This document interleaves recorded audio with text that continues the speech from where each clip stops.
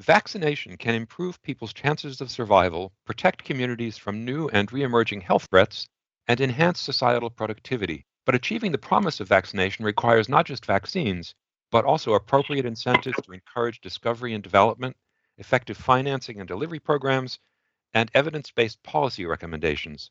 I'm Stephen Morrissey, Managing Editor of the New England Journal of Medicine, and I'm talking with Julie Gerberding, Chief Patient Officer and Executive Vice President at Merck. As part of the journal's series in honor of the 50th anniversary of the Institute of Medicine, now called the National Academy of Medicine, Dr. Gerberding has co-authored a perspective article about the history of vaccine innovations and vaccine policy.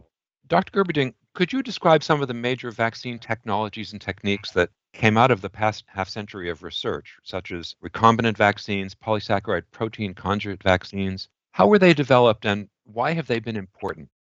One of the amazing things about looking at the history of 50 years of vaccinology is that it's really 50 years of biotechnology, as we have learned a much greater understanding of the immune system, as well as how to harness the power of an antigen. We had really a steady drumbeat of innovation moving forward. So I think it's almost really a recapitulation of the progress we've made from the scientific perspective in understanding the host, the pathogen, and how the immune system can be manipulated to respond protectively. So how has that expanded understanding of the immune system, of host-pathogen interactions, how have those things changed the way that vaccines are developed? When you look at where we are today with COVID and appreciate that there are 77 different vaccines in various stages of clinical development around the world, it's very clear that our technology is driving the engine now. But that technology really depends on an ever-improving understanding of exactly what constitutes an immune stimulus, what is necessary to optimize that stimulus, to get durable protection, and ultimately to give the kind of efficacy and safety profiles that we must have in order to bring a vaccine forward. And I think the learning curve is very steep right now. So if we go back to the 70s, where we had basically 5 unique innovative molecules come forward, fast forward to the 2010s, where we had more than 15, and where we're sitting today, just looking at this COVID situation, I would say that our knowledge of the biology of immunology has really allowed us to try new approaches and truly move the needle. Some of the hardest to achieve vaccines are now coming into our portfolio of protective options. You say in your article that 2 very notable immunization-related accomplishments of the past 50 years were the eradication of smallpox and the eradication of 2 of the 3 wild-type polio viruses. So what did those eradication campaigns entail and what made them successful? Well, let's start by talking about the smallpox eradication campaign. The smallpox is unique, certainly distinct from the COVID-19 situation we're dealing with today, in that the incubation period is longer. It's pretty obvious when someone has smallpox. The disease is characteristic and difficult to confuse with anything else. So the chance for really identifying cases and then finding their contacts and using that ring vaccination approach, even in some of the most difficult to reach areas of the world, that really proved to be a practical solution. It actually wasn't necessary to vaccinate everyone, just needed to vaccinate the people who were in the ring or the second ring around actual cases. And as case ascertainment improved with sort of the disbursement of a public health community on a global basis, eradication really became feasible from a practical standpoint. But also, this is a virus that really doesn't have an animal reservoir, so that once you eliminated the human cases, you didn't have to worry about a recurrent spillover from the animal kingdom. Now, we talk about polio, which is a little bit different. Much of polio is asymptomatic or not recognized as polio, but the indicator for the prevalence of polio in a community is, of course, lameness. And similar to the smallpox situation, by going into villages, even in remote areas, and identifying people who have recently become lame, it's easy to see that polio is in the community and to really intensify the vaccination efforts in those locations.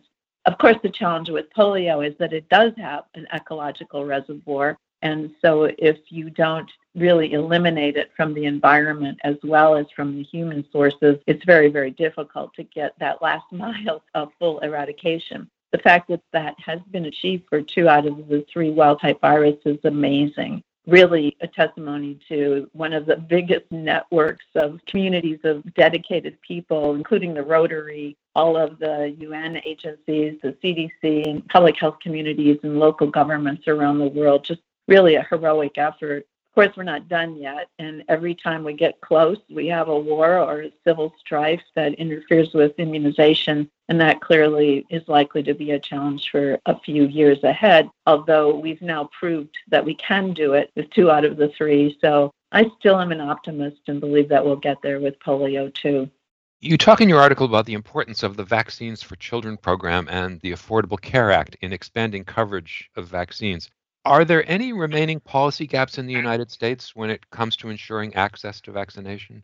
There are some policy gaps. There are differences in coverage depending on whether a vaccine is included in the Medicare Part B portfolio or the Medicare Part D portfolio. That's a fairly easy one to fix if we would just put our minds to it. But there are also economic gaps. I think, though, the biggest challenge we face isn't so much the policy. It's the fact that we still have such intense pockets of vaccine hesitancy where the trust in the communities are just low, either because people are afraid of the vaccine side effects that are not necessarily related to any epidemiologic evidence, shall we say, but still are hesitant to get their children immunized. And then on the other hand, we have sort of the systemic community-based trust issues that stem from eras of our scientific progress where many of the efforts were not trustworthy. So we see that sort of the carryover from Tuskegee and the other similar episodes where there's a built-in kind of systemic mistrust.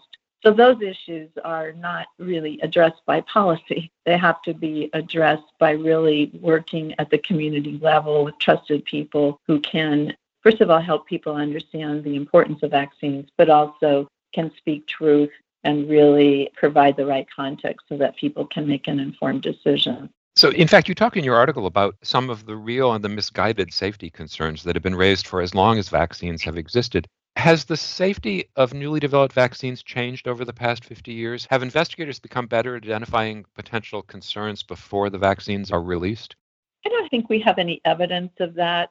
Since the inception of the FDA, vaccines receive intense scrutiny from a safety perspective simply because we are using them in otherwise healthy people for the most part. But I think the expectation and the scrutiny around safety is quite good. And I always like to use the RotaShield example. The virus that causes severe diarrheal disease in children was addressed first with a vaccine for children that was very well studied and ultimately launched. But just a few cases signaled that there was an increased risk of intussusception, an intestinal blockage problem. And that vaccine situation alerted the CDC, who, even with just a handful of cases, initiated an investigation, paused the immunization program, and ultimately the manufacturer decided to withdraw the product from the market. So I think when we recognize any signal, there's an intense focus, rapid detection and response, and a consistent track record, I believe, of really anticipating and monitoring, even post-licensure, the safety signals that we get. What has changed, I suspect, is that our tolerance for side effects is increasingly intense. And I'm watching this very carefully in the context of COVID-19 because inevitably there will be real side effects. That happens with every medicine. In addition, there will be situations where someone is vaccinated and that vaccination is followed with something untoward, for example, a heart attack or a stroke or even death. And it will be hard to convince people that the two are not related causally. And especially when we're dealing with older and frail people, as we're just examining right now in Norway, with a significant number of deaths following vaccination of some very fragile elderly people. How will we really understand what's causal and what's coincidental? So I think the tolerance and the fear of vaccine safety is going to amplify those kinds of causality conundrums. And that will, of course, make it even more difficult to convince people that the benefit of a COVID vaccine far outweighs the risks that we're aware of so far. So finally, you've explained quite clearly the increasing complexity of this issue of trust in vaccination. Can you talk a little bit about the challenges that lack of public confidence in vaccines actually has us facing? And what would the strategies for community level involvement that you talked about look like in the United States? I think the trust and confidence is a painful lesson. I certainly learned it during my tenure at CDC, and I feel like I'm watching some of that unfold now in the hesitancy that we're seeing around people really needing COVID immunization, but not being willing even when they're eligible and there's vaccine available for them. I'm speaking particularly of some health workers who have demonstrated a strong reluctance to be vaccinated. So, of course, with pediatric immunization that require a high degree of herd protection, measles being the most obvious example where it's such a transmissible infection that we really have to sustain very high levels of population immunity in order to protect children. And as soon as that threshold is dropped, then we see outbreaks. And it's tragic to see at this day and age children afflicted with measles and the complications of the disease in a country like the United States, where we have every reason to have the best possible vaccine protection. But how we get past that really is a science that we still need to discover and learn more. I would say for the parents who are frightened about the vaccination of their children, sometimes there are people who are clearly on the fringe and are not able to take in scientific information or choose to maintain their misinformation, in many cases disinformation, particularly when fueled by plaintiffs' attorneys or others who stand to have financial gain. But that's a minority group. And I don't believe those people alone really are contributing very much to the recrudescence of some of these pediatric illnesses. I think mostly we have parents, people like us, who really love their children dearly and just cannot imagine taking any chance with their health. And so when you introduce confusion or misinformation or conflicting points of view, and that information is transmitted by people like you, your peers in social media, et cetera, who you trust for other resources of information, I think that's the situation where we create doubt. And almost all parents will ultimately do the right thing, particularly if their pediatrician or their family doctor advises them. But that element of doubt just raises the bar a bit in terms of assuring that all children who need vaccines are fully protected. Now, in populations of people who really don't just mistrust vaccines, they mistrust the whole medical establishment, I think you have to go beyond the pediatrician or the clinician sitting and having a conversation with the parent. I think in those situations, you have to involve a broader group of trusted people. One of the things that's going on with COVID right now is really recognizing that investing in, first of all, truth-telling. There's been so much over-promising on the delivery and the number of doses and the timing of COVID that we've already kind of set a scenario where there's a great deal of skepticism. So truth-telling is going to be very important. I was thrilled to see the new CDC director, Dr. Walensky, put an editorial in the New York Times that was really headlined, "I will tell you the truth." Because when people have the truth, they're far more likely to do the right thing. But sometimes that truth can't come from government officials. It needs to come from the community, trusted leaders in the community, doctors and nurses in the community, but also sometimes clergy or other local opinion leaders that have earned trust over long arcs of time. And involving that group of influential people and helping them get information and get their questions answered, I think really creates a network of trusted information that can be disseminated in a lot of ways in the congregation, in the barbershop, in community settings, but also, of course, on social media.